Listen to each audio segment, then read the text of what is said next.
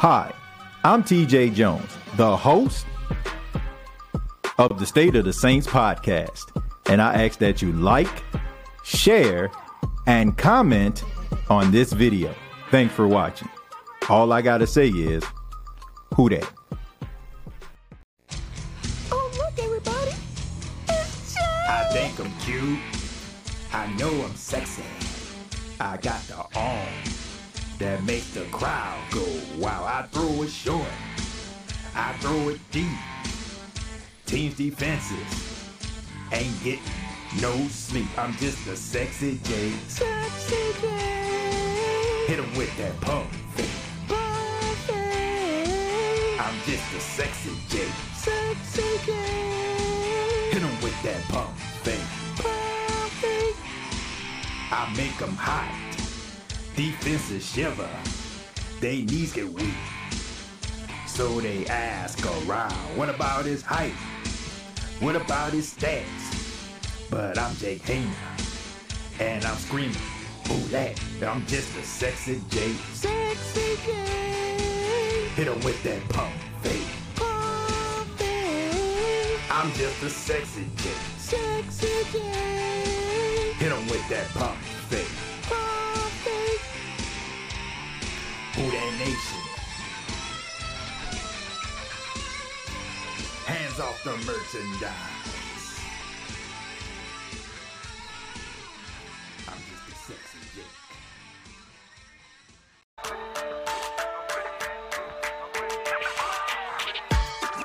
Hey, don't let these tears fool you. There's all dog around this mug. I'm good.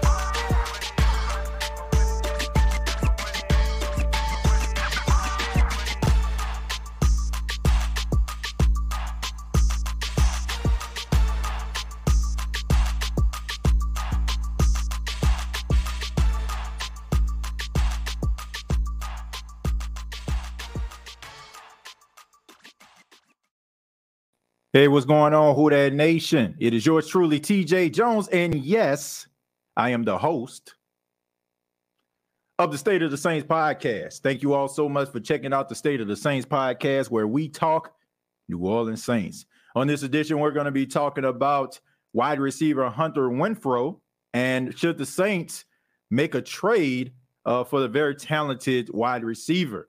We're also going to be reading your questions and your comments. Also going to be talking a little bit about OTAs, has kicked off today down in New Orleans. Some of the storylines coming out of there, who showed up, who didn't show up, and how this could affect the season. But if you are here, I ask that you hit the like button. I ask that you hit the subscribe button if you're new. Thank you all so much. Really do appreciate it. But let's go ahead and get into it. Let's talk a little bit about Hunter Renfrow. I'm pretty sure a lot of you know who he is. You don't have to, follow the Raiders like that to know who Hunter Renfrow is. He's a very talented wide receiver. He's from Myrtle Beach, South Carolina. I know him quite well, watching him, as a youth, family members and stuff like that be around the area wearing his jersey. But he went to Clemson.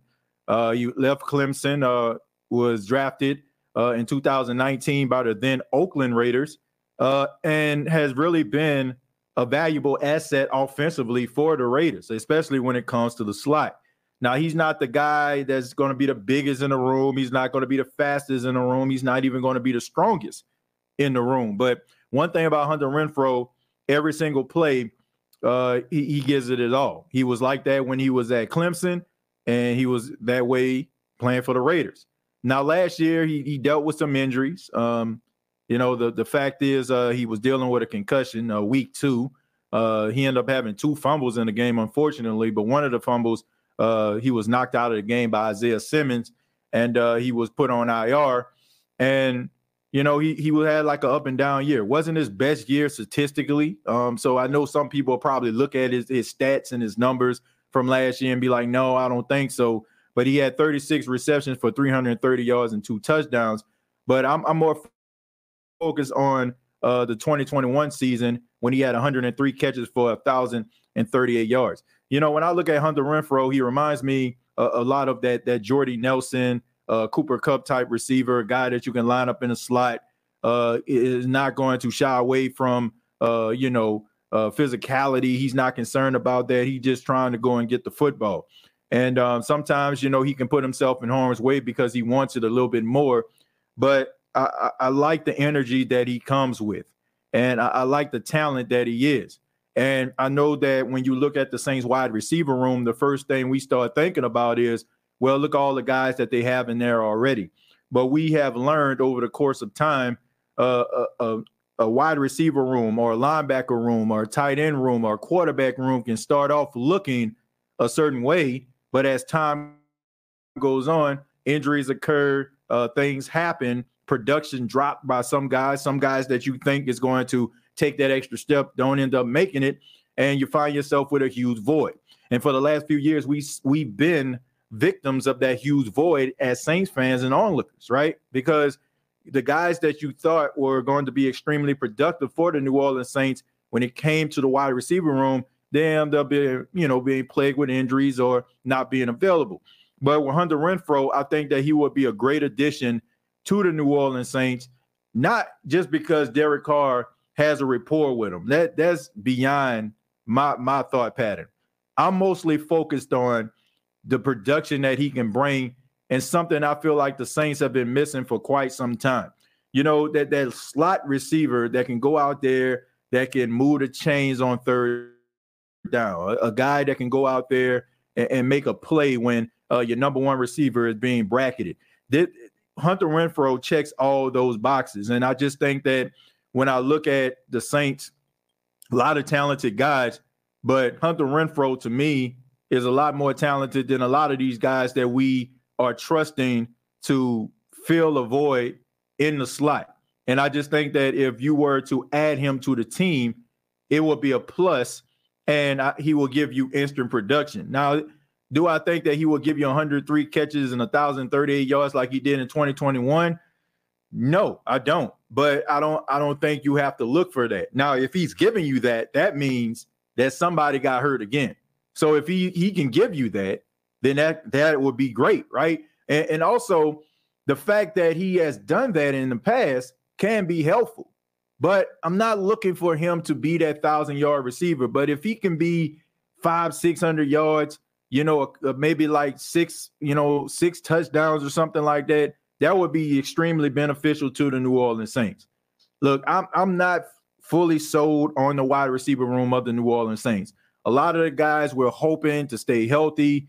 A lot of the guys that we're hoping that they can take that extra step from year 1 to year 2. And a couple guys are just kind of, in limbo, hopefully they can make the team. But a guy like Hunter Renfrow, to me, would be a great addition to the New Orleans Saints. The next question I'm pretty sure that you have is, what do you give up for him? Like, what are you willing to sacrifice to acquire a guy of his talent?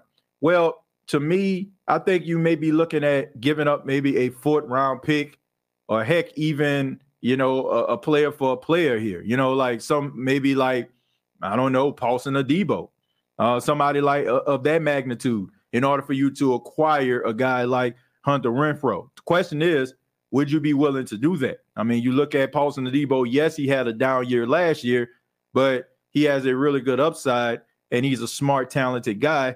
And I would expect for him to be much better. I think that the ankle injury that he sustained kind of affected him and his production last season, even though, that wasn't really talked about. We mostly focused on, how he looked, but we weren't thinking about, the injury that he sustained. I guess when we look at a player being out there on the field, we think that he's healthy enough to play, but sometimes those guys are out there just giving it their all. So I'm not ready to write off a guy like Paulson Adebo in exchange for a guy like Hunter Renfrow. But I would be willing to give up a 4th-round pick for a guy like Renfrow who can come in, that can, be a really good slot receiver and has that rapport with Derek Carr if you're into that type of stuff. But even if he didn't have that rapport, I still think that he would be a really good receiver for the New Orleans Saints. So I'm looking at like a 4th-round pick.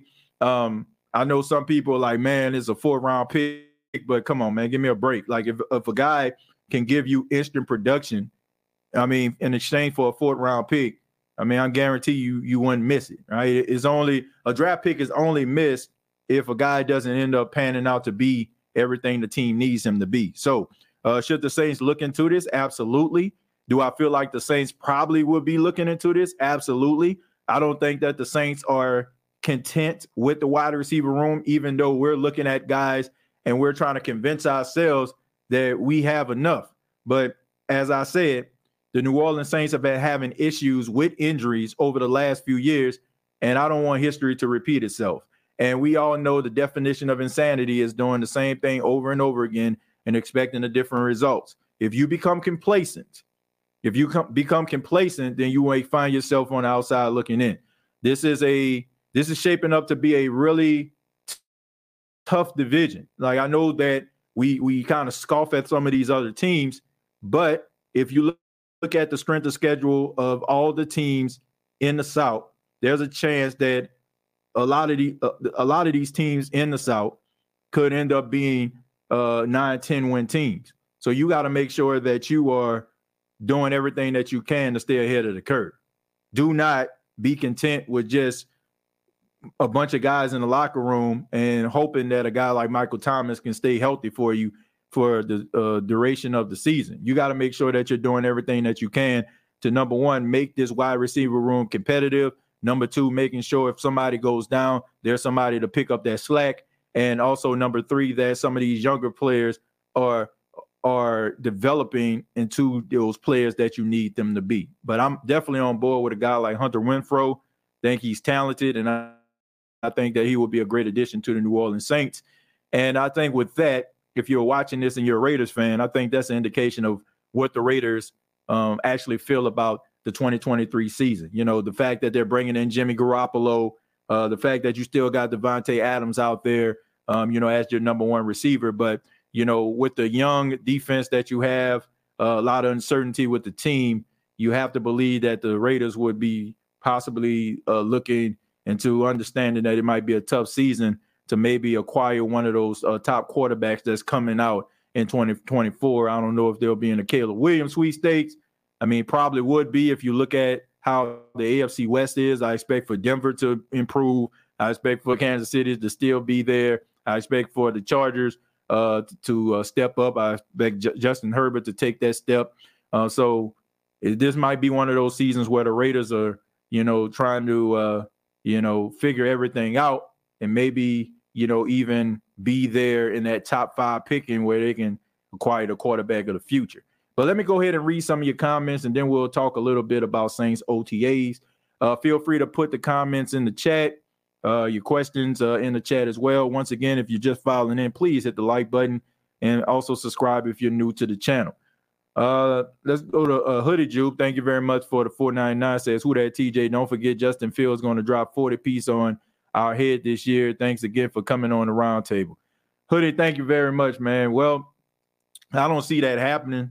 Justin Fields, I expect for him to be better, but I don't expect for him to be in the MVP conversation. And for him to do something like that, that would probably involve him being in the MVP conversation. And I don't see that happening. Do I feel like he will be better? Yes. Do I feel like he will be one of the top quarterbacks in the NFC? No, I do not. I don't believe that at all. Let's see. God-given wide receiver ability, can catch the rock most of the time. Good with your yards after catch. You can depend on him. I don't know about your wide receiver 1, though, or wide receiver number 2. Look, I think that, I don't know if I know you're referring to Michael Thomas and Chris Olave. Look, there's no ifs, ands, or buts about it. Both of these guys are capable of being top receivers. Right? We know Michael Thomas is capable. Like, Michael Thomas' talent has never been in question. You never had to question Michael Thomas' ability and drive and determination when he's on the field. It's just the fact that he has been injured over the last couple of seasons, and that's the reason why we're having these conversations. But we all know when Michael Thomas as well, there's very few cornerbacks that can stop him from going over 100 yards and taking over a game. And also with Chris Olave, we've seen him make some big-time catches. One catch in particular was the game versus the Minnesota Vikings, that put the Saints in field goal range to kick that field goal, which Will Lutz missed, which is, I can't knock him for that. It was a 60-plus yard field goal. But the fact that Chris Olave showed that he can actually do that, and also a couple games where he almost went over 200 yards against the Carolina Panthers. Probably, a few, if it was a few catches that he could have made, he would have went over 200. And then also the game versus the Seattle Seahawks, I think that was the game where, he really stepped up. Unfortunately, he got knocked out of the game. So when you look at these two guys, I'm talking Olave and Thomas, that you have a really good 1-2 punch. Once again, it's all about attrition. Can they weather the storm? Can they be available for you? Hunter Renfrow, to me, would add on to an already talented wide receiver room if they're on the field at the same time. If they're not, then we'll have another conversation. But the talent that the New Orleans Saints have at receiver is not in question. It's just a matter of, can these guys stay healthy throughout the entire season? Unfortunately, that has not been the case, especially when it comes to a guy like Mike T. Hey, they brought up Lucas Kroll in the interview. Green had a little smirk. Glad to see it. Look, all I know is, Lucas Kroll, the guy came out of Pitt. He showed a lot of promise last season. Out of all of the tight ends, he was one of the best route runners, but you would think that, he can add on to what was missing, what allowed him to stay on the practice squad as long as he did. And, you would think that he would develop as a blocker and also, add the pass catching dynamic and maybe, be one of those guys where he can step in, make some plays if somebody was to go down. I'm happy for him. This is a testament. If Lucas Kroll pans out, this is a testament to the scouting department of the New Orleans Saints, how they can go out here and find these diamonds in the rough and guys that can contribute. And the Saints have done this over the past few years. We've seen them bring in guys that were undrafted or a team doesn't feel like he fits their offense or defensive scheme, and they find these guys, and these guys become great assets to the team. So if Lucas Kroll can also be a part of that number, I think that would be great. I like him a lot. I think he's extremely talented. I don't think his talent was ever in question. I just think there was a few things that he needed to work on, and maybe this is the season where, he makes it interesting. We'll see. That Willie Snead effect. Yeah, guys like Willie Snead, guys like Lance Moore, those guys were chain movers. And they weren't the fastest guys in the world, even though sometimes Lance Moore, he can get behind you. So can Willie Snead. But those guys, they were fundamentally sound. And sometimes you need that, right? You need a guy that's fundamentally sound. I know we love the stars, the guys that can go out there and just light it up. But, you got to have some underneath guys as well when those wide receivers are being doubled, when the running back is getting so much attention. You need those guys that can be able to slip through the cracks to make plays, right?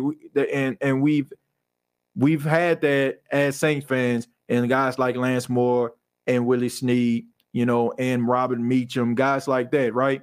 Guys that can make plays when the number one receivers are being bracketed. So, a guy like Renfrow coming in, he definitely will be able to move the chains. And if Derek Carr and him can get hot, he can take over a game. I've watched games where Derek Carr and Hunter Renfrow were, looking like the best 1-2 punch in football. So I don't know if people understand how talented this guy is, but man, I'm telling you, this dude is like really, really good. And if the Saints can acquire him, man, the wide receiver room will probably be one of the best it's been in a very, very long time. Pending injury, of course. But, like I said, on paper, it will be one of the best. He said he's in pain, but he said he loves y'all and keep them likes up. I don't know who we talking about here. Who's in pain? Who is in pain? What exactly happened? Hold on, let me see. Yo family prayers to Chosen. He just got in the wreck. Prayers for our brother. Oh man, I'm sorry to hear that. And Chosen, man, we praying for you, man. I'm sorry to hear that. That's unfortunate, man. I hope everything works out. You be back with us soon, man. But the most important thing is staying healthy and focusing on your health, man. But we're gonna keep you in your prayers, and we're gonna be here when you get back, brother. I think we good with the wide receivers we got now. I don't know, Jerry. Like, I feel this way. Like, yeah, if you in hindsight, should we be content with the wide receivers we have? Yes, right. But we know that this can quickly turn into the Saints scrounging to see who gonna step up in the game. Like, we've seen this over the years. We've seen these over the last couple of years where we felt okay going into the season. Like last year, we were content because the Saints drafted Olave. They brought in Jarvis Landry. And we didn't think in a million years that history will repeat itself with the injury to Michael Thomas, right? Being out for an extended amount of time. But look where we were. And we had to find ourselves relying on guys like, no disrespect, Traquan Smith and Marquez Callaway to carry the load. And that is a huge load for those guys to carry because they're underneath guys. It's fortunate that a guy like Rashid Shaheed stepped up and he was able to make plays. And also Juwan Johnson took that extra step as a tight end. But imagine if some of those guys like Shaheed didn't pan out, right? Or, Juwan Johnson didn't take a step as a tight end, then you really would be in trouble. So to me, I'm for it. I'm for bringing in guys, loading it up and allowing training camp to kind of weed itself out. If you don't have what it takes, then there are 31 other teams that probably could use your services. But I'd rather have the right guys and also the right receiver room. If somebody was to go down, that somebody can step up. Now, there's a pecking order. There are levels to this, right? You have elite, talented guys, and you have guys that are borderline elite. And then you have the guys that are underneath, but at the same time, if their number is called, they're capable of making plays, right? I think the biggest issue has been for the Saints is offensively. They've always had one-star wide receiver that demanded the ball probably 70, 80% of the time. Those were the Horns, those were the Costins of the world, those were the Thomases. And then you have guys who are just skilled guys that are probably good at one thing. It's rather they got the speed to take the top off the defense. It's rather, they got a big body where they can catch the ball in the middle of the field, or, they were good blocking on outside. And I just think that has been the issue with the New Orleans Saints when it came down to it, especially in playoff appearances when everything kind of is nip and tuck, when teams are focusing on the things that can neutralize your team. When the Saints got into the playoffs, teams knew that they needed to neutralize Michael Thomas.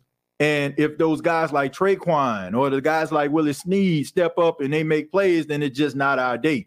But we're not going to allow the best wide receiver to beat us. And I think that has been an issue with the New Orleans Saints. But if you get a bunch of guys in there that are capable of making plays, right? And if somebody was to go down, the guy is still capable of getting 100 yards, then somebody tell me, what can a defense do? You can't double everybody. So if somebody getting hot that is not the number one receiver, then they have no choice but to roll some coverage his way. And if you're rolling coverage his way, that means that the number one receiver is probably going to be seeing more one-on-ones. And you know, if you're the number one receiver, 9 times out of 10, you have the capability of beating that. So I think that you have to be able to add guys that can do more things. Now, I'm not saying you don't want guys to be able to know how to block or take the top off the defense. You still need that for explosive plays. But we have to understand when you're talking about football, guys are going to get hurt. And you can't just have one guy and a bunch of guys that are just good at one particular thing.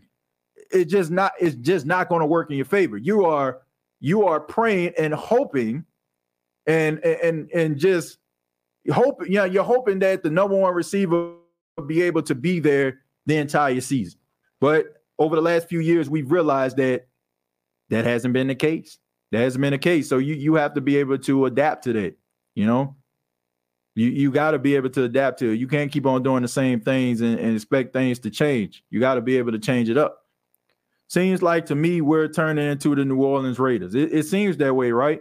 It seems like the New Orleans Saints are trying to go after Raiders players, but I think it has a lot to do with them trying to make Derek Carr comfortable, getting guys that he's familiar with to help him, right? To be able to make this adjustment.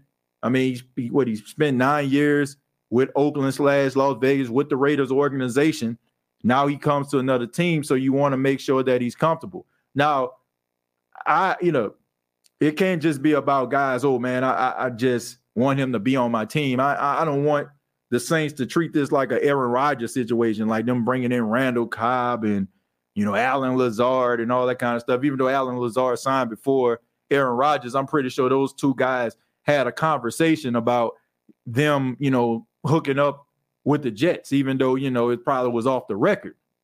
I don't want a situation like that because, you might back yourself into a corner. You want to accommodate your star free agent, of course, to make things comfortable, but you don't want to just turn this thing, into a team that he once was with.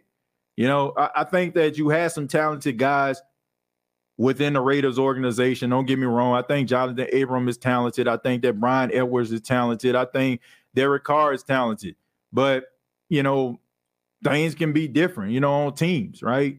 Just because you found success in one place don't mean that you're going to find success the other place. And I don't think that you should give guys opportunity after opportunity after opportunity because he's the road dog of the star free agent that you want.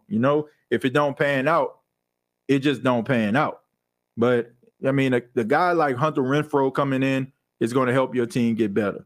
The addition of a guy like Derek Carr makes your offense better. So as long as they're bringing in guys that make the team better, I have no problem with that, right? If you just start bringing in guys who, I don't know, just always had dinner at Derek Carr's house every Saturday before they have a home game or something like that, like, man, miss me with that. But if a guy can come in and contribute, then I don't have a problem with it. Renfrow coming in, I think he's a contributor. Brian Edwards coming in, I believe he's a contributor. He's a really good possession receiver. So, as long as those guys can contribute, I have no problem with that. No, even if they, have been teammates in years past. While we're at it, how about six trading our entire team for 5 the Raiders' entire team? Look, I don't know exactly. I don't look. Like I said, if a guy can come in and contribute, I have no problem with it. I have no problem with a guy coming in as long as they can contribute. But I'm not a fan of a guy just coming in because he just your boy road buddy. Like Randall Cobb going to the Jets. Like, God bless Randall Cobb, but his best days are behind him, and he would not be on the Jets team if it wasn't for Aaron Rodgers. Plain and simple. It's better to have too much than not enough in any position. That's the truth. Because once again, those things have a way of working themselves out. Consider this: every play, they're always subbing, and when it happens, defenses are always off balance. So I agree, nothing like another starter as a rotation. Yeah, look, we all know, when it comes to the New Orleans Saints, I don't know how it is or how it was last year, but we know that the Saints have different personnel packages. They have more personnel packages than most teams. Most teams have maybe 6 or 7 personnel packages. The Saints can get up there to like 14, 15. I remember a couple of years ago, Emmanuel Sanders talking about that. He's like, he'd never been on a team where they had so many different personnel packages. Now, I don't know if they condensed that down since Sean Payton left, or is it the same way? I would hope that it's the same way since the guy that was with Sean Payton all those years is still here. So if you have all those different personnel changes, then, you know, the more that you can make things confusing for the defense, the better. Because the Raiders were not good. Yeah, I mean, just because the Raiders weren't good don't mean that the players weren't good. You know, sometimes like it's just not the right fit. Coaches and players, schemes and players, right? But, you know, you look at a guy like Renfrow. I mean, we see that the guy is talented. You see a guy like Carr, we see the guy is talented. Jonathan Abram, you see this guy is talented. You know, Brian Edwards, I mean, he's talented. So it's not like they just look, I don't want people to think, oh, just because they played on a losing team makes them losers, right? I mean, doesn't mean that those guys can't play. Sometimes, you know, you just go to a bad spot that's not beneficial to you. And, you know, I don't feel like that should affect you as a player, because sometimes guys go to different places. They find a scheme that fits them, and they become really, really good, you know. And I don't think it's a coincidence that happens. I just think that the team finds a way to utilize them, and they live up to their potential. So hopefully those guys that come in, the Saints can find a scheme for them, and they can live up to their potential, and, you know, make some really good money in the process. Let's see. Scroll down a little bit. Thank y'all for being here once again. Please hit the like button if you're just here. We got 79 people watching this as of right now. Says, don't forget to hit the like button. I appreciate that. Thank you. Because of our injuries, I guess we're having a conversation like in the chat. Says, Son of God, thank you very much for the 199. Says, if the Saints don't make the playoffs, is DA gone? I think I would have to think so. You know, I just think that based on the strength of schedule, based on everything that you have brought in, based on the fact that the Saints have given Dennis Allen the leeway, the green light to build the team in his way and his image, I think you have to win. You know, I mean, what can you sell the New Orleans Saints fan base if you don't make the playoffs? Like, how can the New Orleans Saints convince fans that Dennis Allen is the answer going forward? And I think about this, man, because the reality is, if it don't pan out, then the Saints can possibly take a step back. Because whether you like Dennis Allen or not, you have to admit the guy knows defense, and he's one of the best defensive minds in football. So for him to lose his job, all of that good defensive mind, the defensive mind that he has, that goes with him. Because I don't want anybody to think, oh, well, the Saints going to bring him in the office and be like, okay, we don't want you to be a head coach no more, but you can be the defensive coordinator. It just don't work like that. If it does not pan out with him being a head coach, he's going to be gone. And I'm pretty sure, like, as soon as that was to happen, somebody's going to call him up because they're going to want him to coach their defense. And that defense of that team is going to be really good. One thing you can't say about DA, he knows what he's doing when it comes to defense. So in a way, I want this thing to pan out, because even though it's leaving a lot to be desired as of right now as we speak, the defense, you know for a fact that you can always count on to make plays.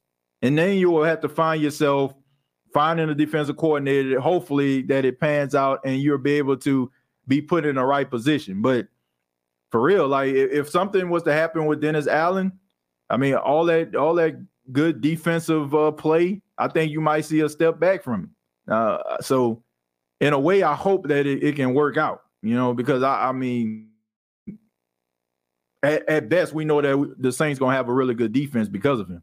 Says, with Carr, an above-average quarterback, the weapons will be utilized more effectively since Dalton held the offense down.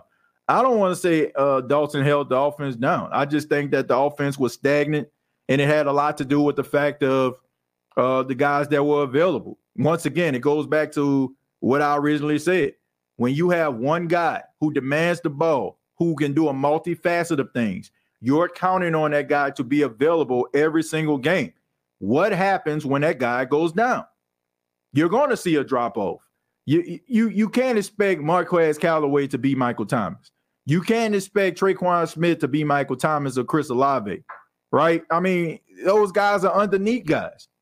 So to me, you got to be able to find guys that can do a multifaceted of things once again, right? So when you just have a guy who is just good at taking the top off the defense, but you expect for him to run some routes like Michael Thomas was running, right? Running dig routes and, you know what I'm saying, and all these other different routes that you expect for him to run. But the only thing that you've been asking him to do is basically run 9 routes, which is street routes or a deep post routes. Like, come on, man. Like, you're going to see a little bit of a drop-off. And then on top of that, guys who just you're asked to just go out there, okay, just run an out route, right? Now this guy has 2 cornerbacks on him being double covered. He was having issues with probably the 3rd best cornerback on the team. Now you are supposed to go one-on-one with the number 1 corner on the team. What do you think is going to happen? So I don't want to just completely just blame Andy Dalton and for the defensive woes. I mean, it was a combination of things. It was a combination of the wide receivers not being good enough to be able to win their matchups consistently. I'm not saying that they trash. I'm just saying that they weren't good enough to win their matchups consistently. Those are for the number 1 receivers of the world. And I just think that it's just wishful thinking to want a guy like Traquan Smith to go over 100 yards consistently, or want a guy like Callaway to go over 100 yards consistently, want a guy like Deontay Hardy to go over 100 yards consistently. I just think that that's wishful thinking. You want those guys to succeed. You want those guys to succeed. And most of us have psychologically programmed ourselves to believe that these guys can do this, right? Because we see them at practice and we look at these highlight tapes and we hear, we hear that they had really good practices. So all of a sudden, like in our minds, we're thinking these guys are taking a step forward. Now, sometimes when you hear those reports, those guys are really taking a step forward, and it shows in their game, and it shows in their play, and it shows in their production. But for the most part, if I hear some positive reports, and once again, no disrespect to this dude, but if I hear positive reports about Traquan Smith having a great day at practice, I take that with a grain of salt, because I've watched Traquan Smith for the last 5 years. I mean, go out there and basically just be out there, right? And Callaway, same thing, you know what I'm saying, when he was here. So I just think there's wishful thinking when you want a guy, to go out there and be like Michael Thomas and get mad when a guy isn't Michael Thomas or he doesn't play like Michael Thomas.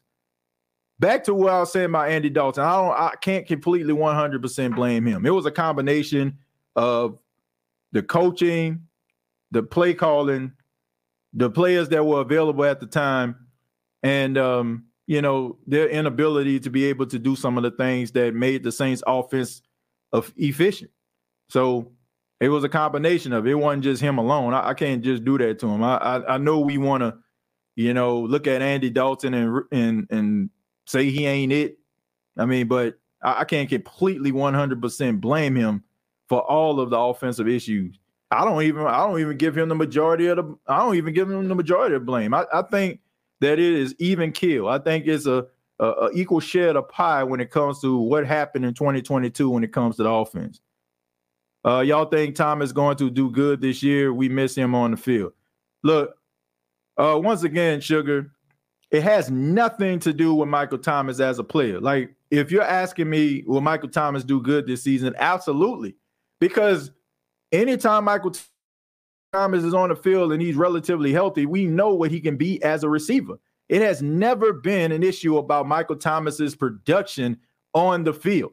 It has been the injuries that he has sustained over the last 2.5 seasons that have prohibited him from going out here and building on that Offensive Player of the Year campaign that he had in 2019.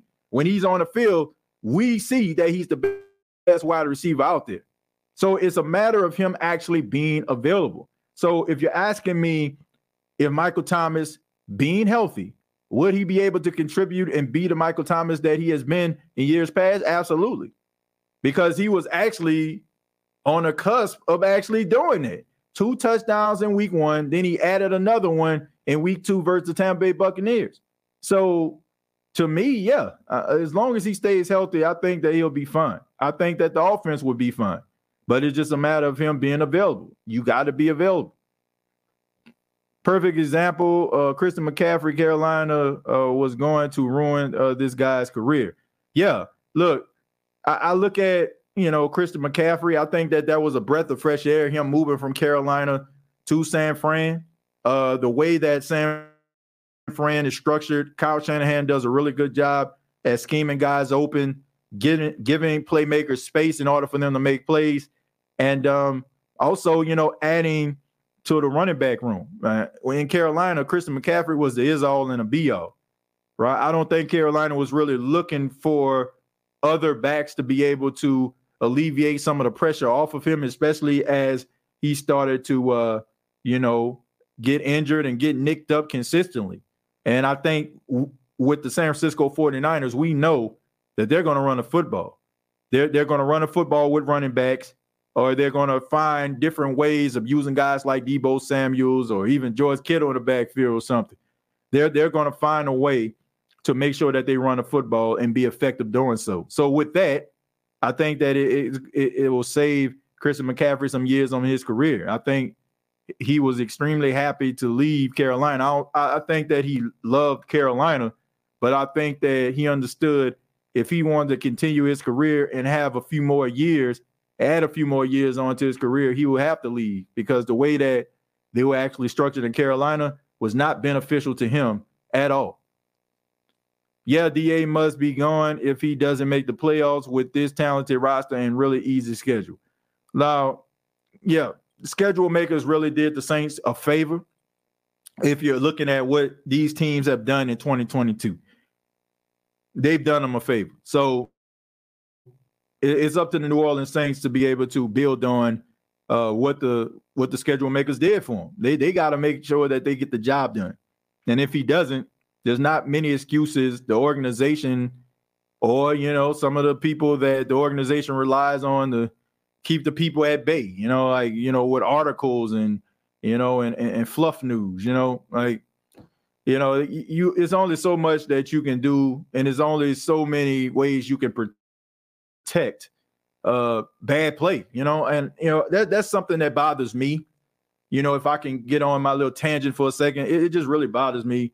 Like when, people don't call out, stuff that is, to be quite honestly, bad. I don't think that it's a knock on the organization. You hate the organization. I just think that sometimes, some people have a tough time of calling it what it is. I don't know why. But, shouts out to a very respectable reporter that, I had opportunity to talk to. And I mean, he left something on my mind. I was just chopping it up with him, and I was just asking for his advice. And one thing he told me, he said, man, if you're expecting some of these organizations to really give you everything or how they feel about it, he said, it's just not going to happen. He said, that's why you have to, rely on the real journalists, or you have to be that real journalist to be able to speak out and be the man or the woman of the people. So, man, I shouts out to that reporter, really put something on my mind. And, I don't understand why people just don't call it for what it is, but, this is his last chance to me to be able to really be looked at as a guy that could possibly do something with this team. Like, if you can't do something this year, then a lot of Saints fans are not going to be interested in what the Saints are going to be doing going forward when he's here. Like, I think that the New Orleans Saints organization would be naive for them to believe that if the Saints don't make the playoffs in 2023, they can just bring Dennis Allen back for another year and nobody would feel a certain way about it. I think you'll probably see ticket sales be affected. I feel like you'll see interest in the team be affected. I think people will always have love for the team, and yeah, people are going to continue to watch because you're a fan, but people want to see results, right? And people want to feel like what they are invested in is worth the investment. So you have to do your part, right? Nobody, if somebody books an interview with you about an idea that they have and they bring a patent up and they try to demonstrate it, and all of a sudden like sparks and everything start and it start catching on fire, like, and you're like, okay, I want you to invest in this. Are you going to seriously look at it and be like, man, you know what? Let me get 2,000 of those. No, you're going to be like, maybe come back when it works again. We'll give you another shot or something. But you got to be able to live up to your end. And the Saints got to do that. Because if they don't, then I feel like you're going to have some disgruntled fans, and fans going to, lose interest in coming to the games, because that's money. That's money that they could put in their gas tank. That's money that they can put in their refrigerator. That's money they can wear. You know what I'm saying? Like shoes or clothes or something like that. Like people make sacrifices. Now you got some people that's well off. They come to the game and they don't lose any sleep. But you have some people that come to the game and they're season ticket holders, and these people have real life issues and they make sacrifices in order for them to do that. So I think that they need to take that into consideration. Who that TJ and the nation? Farouk, thank you for being here. Says, I wish we could see personnel packages and the shuffling of players in and out, depending on situations like we did when Sean Payton was here. Yeah, look, there's some things offensively they definitely have to improve on. I think we all can agree to that. Definitely, number one to me would be the uses of Alvin Kamara and how you're going to use him. Getting back to the things that made him Alvin Kamara, not Earl Campbell or Jerome Bettis. That's number one to me. Number two is, the sophistication of the offense. I just think that it was stagnant. Now, some people believe that the addition of Derek Carr, being able to do certain things at the line of scrimmage, would be beneficial to the New Orleans Saints. I think that's part of it. I think that you also have to account for the stability of the offensive line. The offensive line play has not been up to snuff. It has not been what the New Orleans Saints needed to be over the last couple of years. Name offensive linemen, you probably would say that they needed to improve. I don't care. Even my favorite player on the team, Ryan Ramczyk. It starts with those things, right? I know we look at the offense and what they're doing and we want it to improve, but we have to look at everything. And to just think that, we just bring some wide receivers in here and it's going to solve all the problems, it's not. You can have as much talent as you want on a team, but if you don't have the coordinators to get that talent out of the players or put the talent in position to make plays, then you're going to find yourself being disgruntled and frustrated just like you were in 2022. It's a combination of things. It's not just players that we're talking about here, Who That Nation. It's not just about coaching staff. It's a combination. The coaching staff have to make sure that they're putting the players in the best position to succeed, and the players have to take advantage of the opportunities when those opportunities present themselves. Like, we can talk about how Pete Carmichael called some of the games where he had Alvin Kamara running up the middle when the offensive line clearly wasn't pushing anybody on the defensive line back, right? And those defensive players was meeting Alvin Kamara as soon as he get the football, right? We can talk, and we also can talk about how Alvin Kamara had opportunities when lanes were open and, you fumbling the football, or wide receivers wide open, missing catches like Jarvis Landry and Chris Olave. You got to call it for what it is. Like, we can't pick and choose and just, look at one particular thing and say, yeah, that's it, and focus on that, but also neglect the fact that over here, this happened and it also affected it. So it's a combination to me. It's not just about Pete Carmichael, and it's not just about, to me, Dennis Allen. It's a combination of everything. Everybody has to step their game up. I'm pretty sure if you wanted to and you really did your due diligence, you can find games where each position is virtually responsible for the lack of consistency when it comes to the Saints offense last season. Only 19 points a game did this offense score. So, it's a combination of things. When your offense is that stagnant, it's not just about the coaching. It's a combination of things.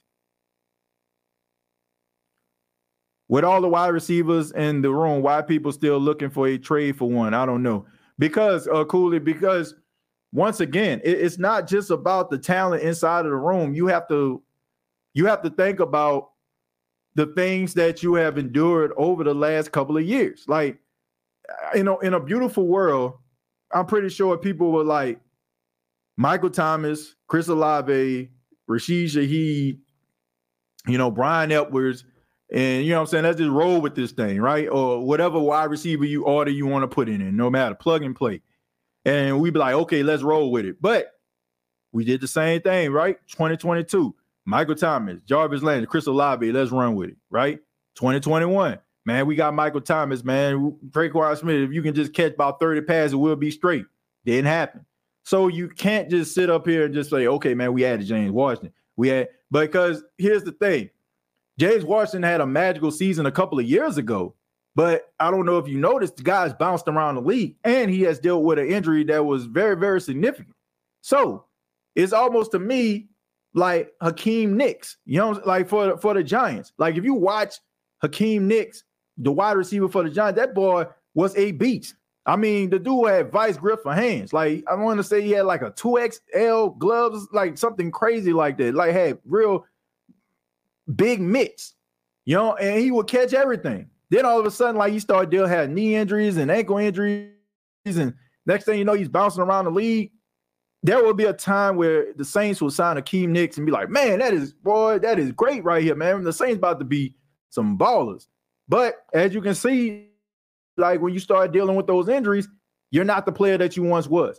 James Washington was a really good player, had a really good solid season for the Pittsburgh Steelers, and was coming on as a player. But he did deal with an injury. And you know what I'm saying? How that injury is going to affect him? Is he going to be the player that he was going to emerge to be? Or is he just a jag right now due to the injury, kind of making him take a step back? Brian Edwards. Yeah, you know what I'm saying? He was a good possession receiver. And yes, you look at the highlight tape, he catching no 50-50 balls. And there are times when he looking like Dez Bryant or Michael Thomas in the red zone. But how consistent can you do that? What happens when you're getting more targets? Are you taking advantage of that? All right. Or it's just the fact that Hunter Renfrow is having a monster season, so we got to account for him. Henry Ruggs at the time, man, we got to take account for his speed. Man, Brian Edwards did winning this one-on-one against a slot corner that's probably like 2-3 inches shorter than he is. So how beneficial is it? Okay, if we constantly put you out there, are you going to take advantage of the opportunities? Like we can't just sit up here and just look at highlight tapes or just look at what guys did a couple of years ago and just think that we got this thing set in stone. I am not content. I don't care what the Saints say. On paper, it looks good. On paper, if you look at some of these guys and look at their track record, looks really good. But I'm asking myself, why are these guys on a scrap heap? Why is it so easy for you to attain these guys? Why did the team that they come from give up on them so quickly? You got to ask yourself those questions. Now, it could be, oh, man, the team made a dumb decision, or it could be the fact that the team seen the writing on the wall and said, you know what? Maybe we just need to go ahead and cut our losses and maybe bring somebody else in because he probably plays good in the next couple of years, but around that time, that knee will probably started bothering him, and he's not going to be the player that he once was. So when it's time for a contract, we're not going to pay him anyway. Some teams think like that. So bringing in more guys that can contribute, and let's not mention the biggest topic or the biggest thing that you want going into 2023, competition. Competition breeds greatness. Competition is what makes these teams, these average teams good, these good teams great. If you just got a guy that just comes out there on the street and be like, oh, man, you know what? I'm going to burn him. I know I'm going to burn him. I know I'm better than him. Like, think about this. Michael Thomas comes to the Saints training camp. Who in that wide receiver room can compete with him for that number one job? Seriously, like as good as Chris Olave is, I don't even think he's at that level right now. But if you got some guys that can run some routes, some guys that's catching these passes, some of these guys that's out here taking the top off the defense, you got some of these younger guys taking a step forward and they looking good, You know what that's going to do? That's going to make Michael Thomas step his game up. A guy that's already ultra competitive. It's going to make him step his game up. If you're watching guys on a bubble like Traquan Smith, like you want to be on the Saints team. I know y'all may not be a fan of the dude, but you want to be on the team. You want to continue to be a New Orleans Saint. You got to step up and do what you have to do. You have to understand that competition is what's going to help the New Orleans Saints get out of this muddy water. It's going to help them get over this hump and this bumpy road that we have witnessed and watched over the last 2.5, 3 years. And having guys that just, content with, I'm out here. I'm gonna be a part of the rotation. Ain't it? If you have competition and you win, right? It feels so much better because you earned it. So if you bring in a bunch of guys, they're competing, and you decide that, okay, man, I'm gonna roll with these 5 or these 6. They earned it. It's not nothing given to them. Nobody on this team, I don't care who it is. I don't care if you're the starting offensive lineman. I don't care if you're starting linebacker. I don't care which is. Like, nobody should come into camp feeling like their job can't be taken. I don't care if you are Cam Jordan. I don't care if you're DeMario Davis. You got to earn your keep. And if you feel that comfortable, then I'm questioning the coaching staff. Earn your keep is the motto in 2023. It's the motto, man. You got to earn your keep. When the season ends, do you keep AK or trade him? Depends. Depends on what direction you see the running back room going in. If Jamal Williams goes out there and have a monster season, and also Kendrick Miller, if he comes out there and he balls out, I mean, yeah, that's something that can be, put on the table. But I'm not looking to try to trade Alvin Kamara. But anybody that just think, oh, man, is out of the realm of possibility, I would say that you're sadly mistaken. I mean, if the Saints can get production from Williams and Miller, and be able to capitalize on some on trading Alvin Kamara, I think they would do it. Because Alvin Kamara at least going to bring you a second-round pick, second or third round, based on his production and how talented he is. And he's still in his 20s, right? And in the right situation, we know what type of player he can be. Saints got to get better quarterback, running back, and OC. Just to run game, the average yards per carry has been bad for a few years. Yeah, I mean, it's been bad because, the offensive line has struggled, and it is not the fact that the guys on the line aren't good. It's the fact that they ain't been available. Like, if Ruiz comes back, then Eric McCoy is out. If Eric McCoy comes back, Ruiz is out, and then Pete is out. And it's like you plugging and playing. Then you getting guys from the street, and then you're expecting undrafted rookies, unproven guys to come in there and be the great and be like the Great Wall of Dallas or something like that with Larry Allen back in the day. Like, all this stuff is just wishful thinking. There are guys on offensive lines that are starters for a reason. You're a starter because you're better than the guy that's probably behind you, unless it's like completely political. But you're better than the guy who is backing you up. So if you see the guy that serves as a backup, more than likely he's probably going to get burnt or beat more times than not. That's just the way that it goes. But the offensive line has to improve, okay? So if the offensive line improves, then you'll see the running game improve. And that's the issue, And also the way that what you're asking these running backs to do. What are you asking the running backs to do? Are you asking them to do something that doesn't fit their skill set? Or they could do it, but it's not in the best interest of the running back, and he won't be as productive. Like, theoretically, can Alvin Kamara run up the middle? Yes, he can. But does he need to be running up the middle consistently? I think we all can agree, absolutely not. He's good with the screens. He's good with the wheel routes. He's good with the angle routes, right? He's good at with the stretch plays. Like those are his strengths. I mean, looking for Alvin Kamara, which they say that he's 210 pounds, which I don't believe. I think that he's probably remained like 200 or 205, you ask me. Like, you ever seen him up close and in, real time? Like, he does not look like he's 210 pounds. Like, there's no way. I'm 213 pounds. So you look at him, man, he does not look that way. He looks like he's probably like 200, 205. Let's see. What's that pendant you're wearing, TJ? Thank you for the $2. This is a picture of me and Paxton. It was given to me by my wife on my first Father's Day. So just something that's always near and dear to me. I always wear. Like they got it for me. So yeah, she took a picture when me and him were asleep, and she ended up like just turning into a chain. So it's just something that's near and dear to me. I don't ever take it off.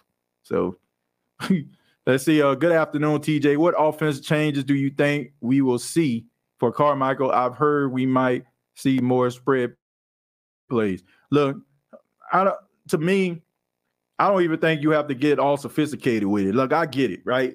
There's nothing more great than watching an efficient offense at work. And watching the New Orleans Saints over the last 15, 20 years, it has been the epitome of offensive efficiency, right? It is never – like, one thing you can say, like, no matter how bad the defense was, no matter how bad the game was, you always knew that you were going to see some excitement from the Saints offense.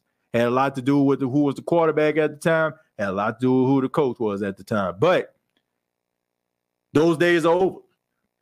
But I don't think the issue is the New Orleans Saints need to be running plays like, like Andy Reid called for Patrick Mahomes. I just think that it's about understanding who you have on a team, what their strengths are, and coming up with offensive concepts that fit that, right? And also not shying away from going with the hot hand. Like, for example, in the game versus the Bengals, we see Rashid Shaheed go on the jet sweep, right? First play, he took it to the house, right? But we didn't see him anymore. Why? Because to me, it was all about, man, let's just get this youngster a play in, right? Let's see what he does. To me, I feel like if you have a play for a guy, right?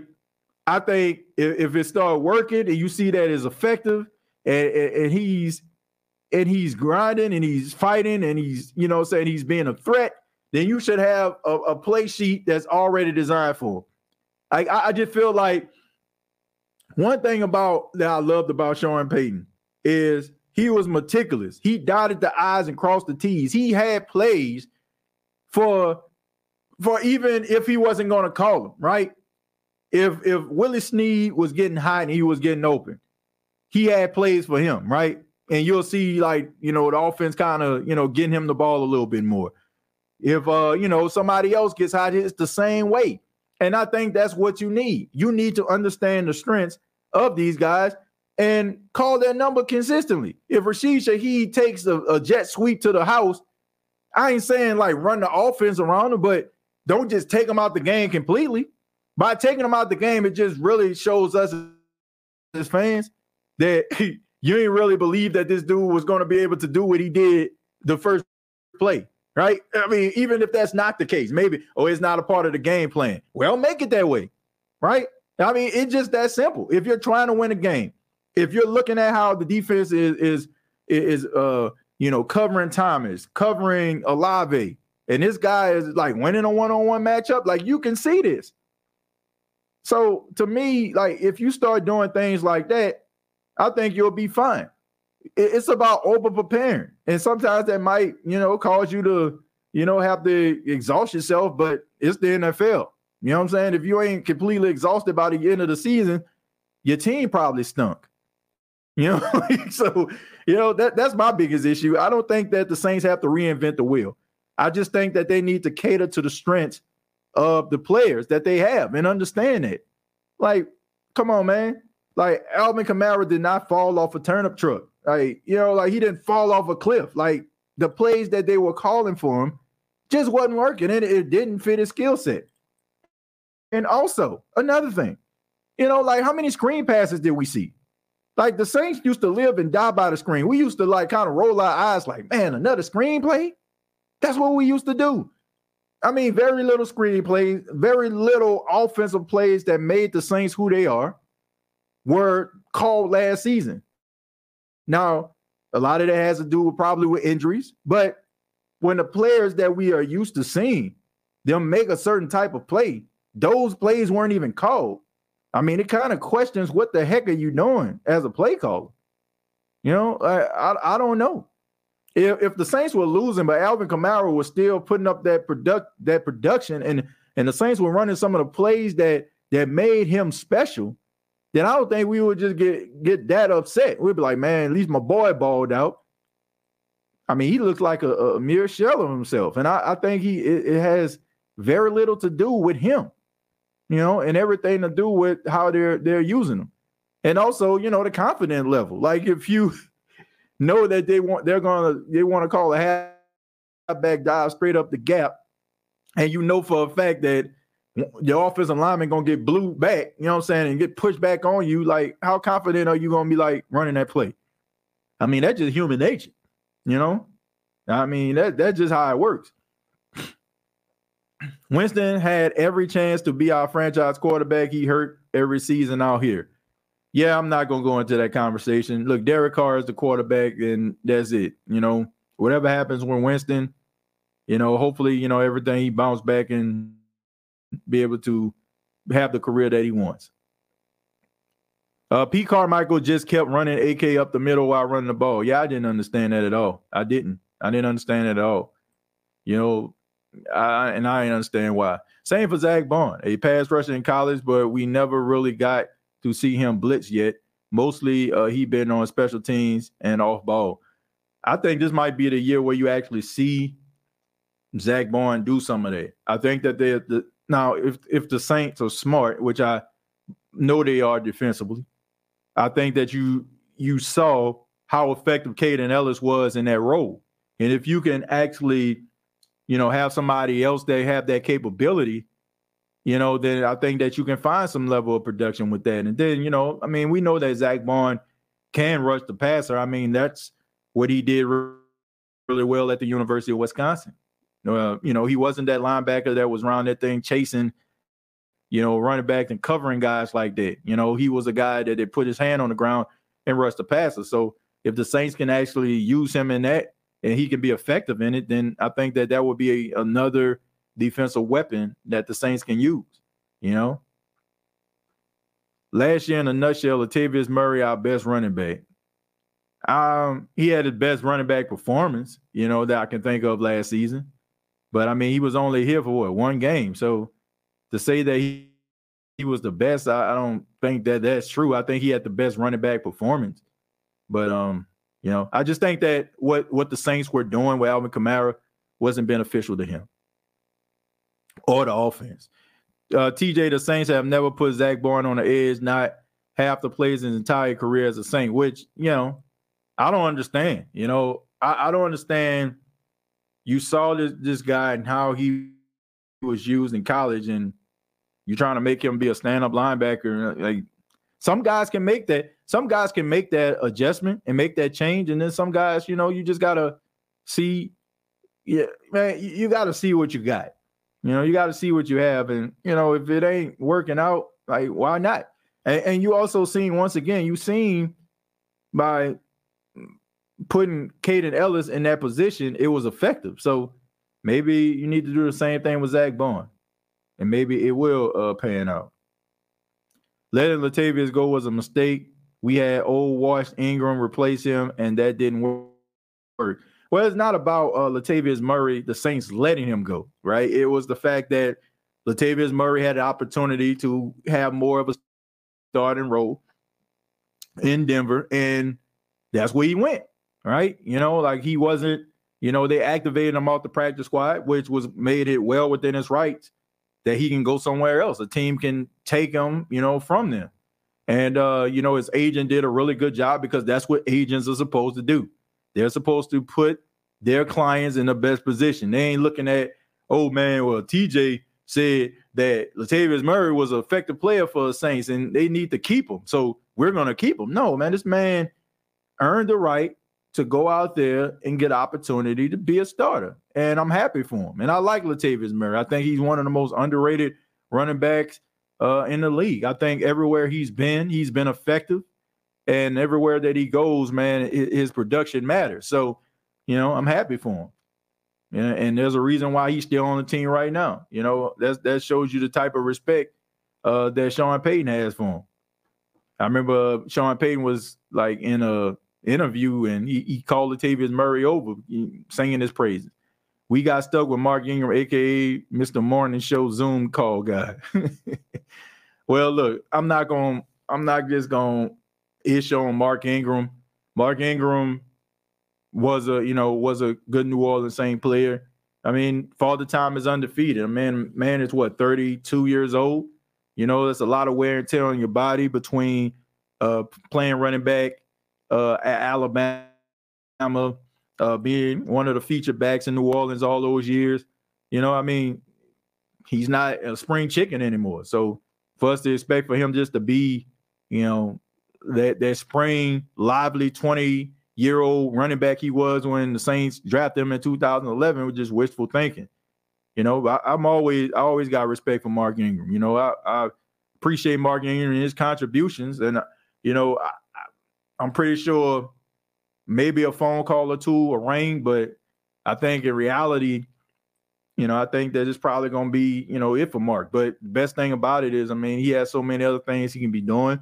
I'm pretty sure he's going to transition to television because he's extremely talented and entertaining. So definitely he's going to end up landing on the network. I've seen him on the NFL Network. He's doing stuff with Kay Adams. So, I think he's had a really good career. He's definitely, a Saints legend, if you ask me.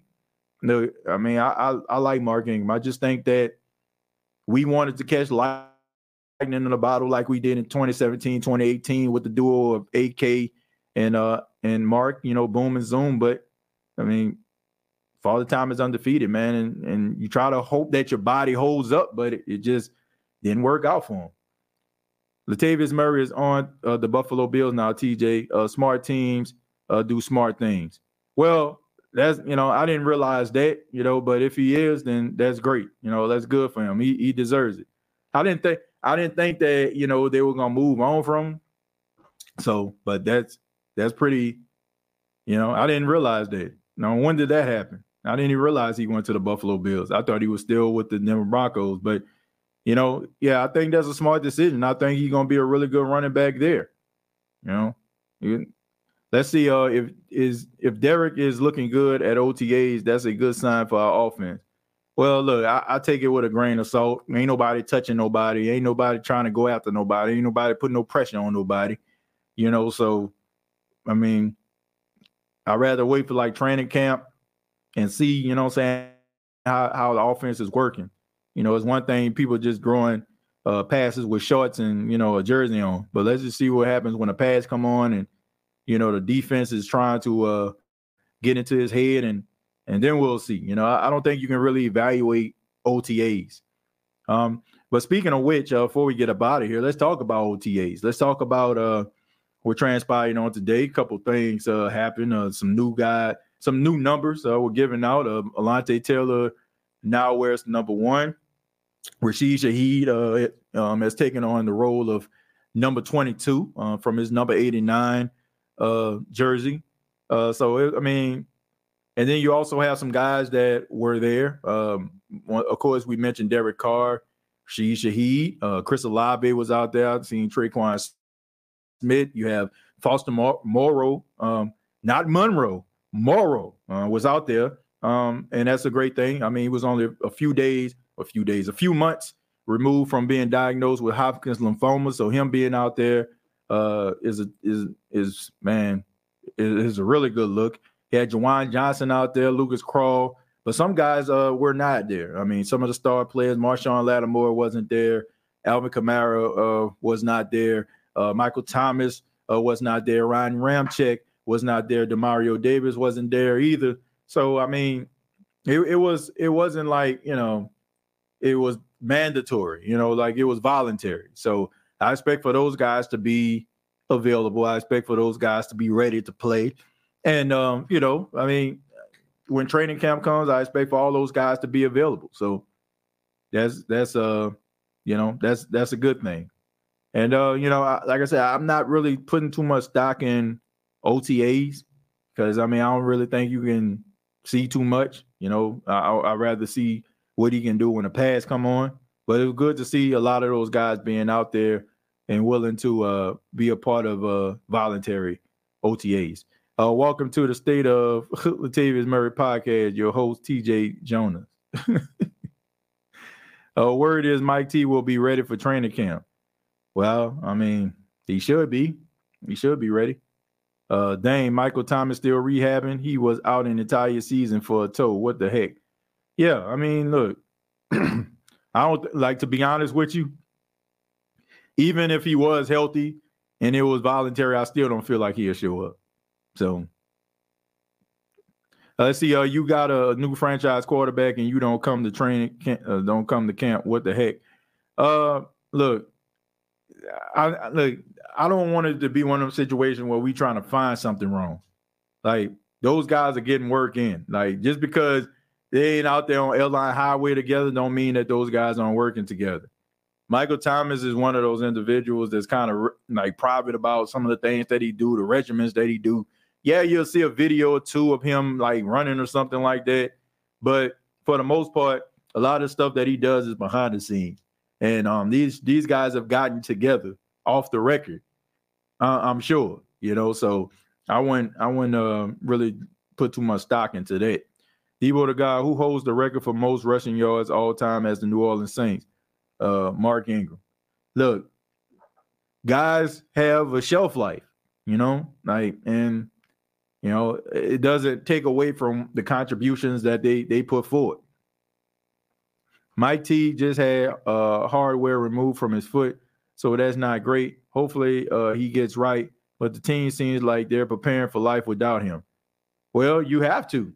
Every last few seasons you have been living life without Michael Thomas.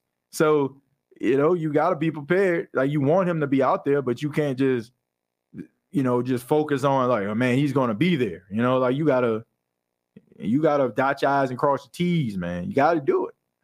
TJ, when are you going to put out your greatest hits? I don't know. I don't know if I'm gonna ever put that out, but I mean, of course, like all of their different parodies and stuff like that are available for everybody. On the State of Saints podcast YouTube channel. Says, what up, TJ? What's going on, Anthony? Said Deuce was better than Mark to me. Shout out to him though. Well, I mean, look, don't mean that he was terrible. I mean, and saying that Deuce McAllister was better than him don't mean that's not a knock, because a lot of people feel like Deuce McAllister was the greatest Saint running back of all time. So there's nothing about that, is a knock. I mean, Mark Ingram was not trash. Mark Ingram to me, one of the best Saints running backs of all time. Mark Ingram to me was better than Reggie Bush. There's very few running backs that have come through the New Orleans Saints organization that were better than Mark Ingram, whether you like them or not. Actually, having the hardware removed is not a setback or a negative. Folks just want to panic about everything. Well, look, I'm not one of those people that's just going to, cry over spilled milk. Like, you got to be prepared. Like, if he, is not 100%, like, you got to make sure that you can accommodate, for that lack of production, So if you're upset or mad about that, I mean, look, it's all just the off season. Like sitting up here trying to find storylines and trying to find reasons to get mad. Like, why live life like that? Like I can't sit up here and panic about something that I don't know is going to happen or not. Right. I just think that if you're doing that, then you're kind of just setting yourself up for failure and not enjoying the process. Sometimes you just got to live in the now. And thinking about what's going to happen or what will happen is only going to just lead to more frustration and panic. And, if those things do occur, then let's talk about them. But if they have not occurred and have not shown themselves, then we basically just creating illusion. Creating illustrations in our mind to get ourselves to panic. I'd rather not do that. I asked the same question 3 times. Thank you for letting me know you won't answer unless it's something you can talk a little trash about. I don't know exactly. Are we talking about me or talking about somebody else? Or I don't know exactly what we talking about.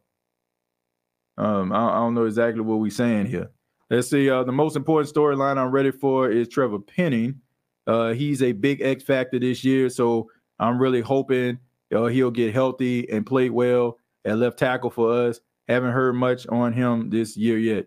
Well, I think he should be ready, man. He had a little setback, this past season. He was developing to being that left tackle that we need him to be. And I expect for him to be there. Maybe Sean Payton is the reason Mike is so injury prone. He was 90% of our offense the year AK was hurt, so I don't know. Then we overused AK for the last years, and he stayed hurt. Bad load management. Well, it's football, and you're going to use the best players, right? So guys are going to get hurt. Let's see. LOL, they always said Mike will be back for training camp. LOL, y'all chill. Now, Tidra, yes, TJU. Dude, I don't owe you nothing. Let's just make this, let me just say that. I appreciate you for being here, but I don't have to answer your questions. I don't have to answer your questions. And we have over 100 people here right now. So I'm strolling down. So I'm sorry that, I don't want to make you the focal point of the show or you want to be the focal point of the show. But dude, if I don't see it, I don't see it. So I'm sorry, man. Like that, what do you want me to do? What do you want me to do, man? What do you want me to do? Like, I'm not like, bro. Some of y'all need to chill, man. For real. I appreciate everybody for being here, but for some apparent reason, like people just feel like I'm morally obligated to answer your question. Sometimes I don't see it, but it's not almost a day that goes by, or at least a week that goes by. Somebody, man, I don't know what I did to you, TJ. You did nothing to me. I didn't see it. So if I don't answer your question, just put it in the chat. Maybe I'll roll across it. But if you actually just see like as how fast this chat is actually going, you'll understand it. But man, I don't get it, man. Like seriously. Like should I just completely like just stop doing shows live and maybe just give my opinion and keep it moving? Maybe we need to do that. Because apparently people get in their feelings about, me not answering their question. I don't know. On that note, thank y'all so much for checking out the State of the Saints podcast. I really do appreciate it. Shouts out to everybody in the chat. Also, shouts out to everybody listening, no matter where you are, wherever you may be. Make sure you subscribe to the channel, youtube.com, search The State of the Saints podcast, facebook.com, search The State of the Saints podcast. We got some previous episodes available on Apple Podcasts, Spotify, iHeartRadio, Anchor FM, also a part of Megaphone. Check out the Gumbo Pie Sports podcast that's available. Also, check out the website, gumbopiesports.com, and you can follow yours truly on Twitter at TJAYJones8. If I didn't answer your question, I apologize. I'm sorry. Don't take it, don't take it to heart. I appreciate everybody's contributions, but I don't understand. Like, I don't get it. I don't get it, man. I don't get it. I got love for every single person, but I'm not going to just sit up here and just dedicate and focus on one particular thing. If I'm seeing comments on the line, then I'll read them. If I'm not seeing yours, I'm not seeing it. Just that simple. You can, nothing personal. It is what it is. But thank y'all so much. Till next time, all I got to say is, who dat?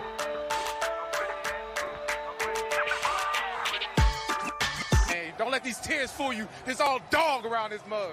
I'm good.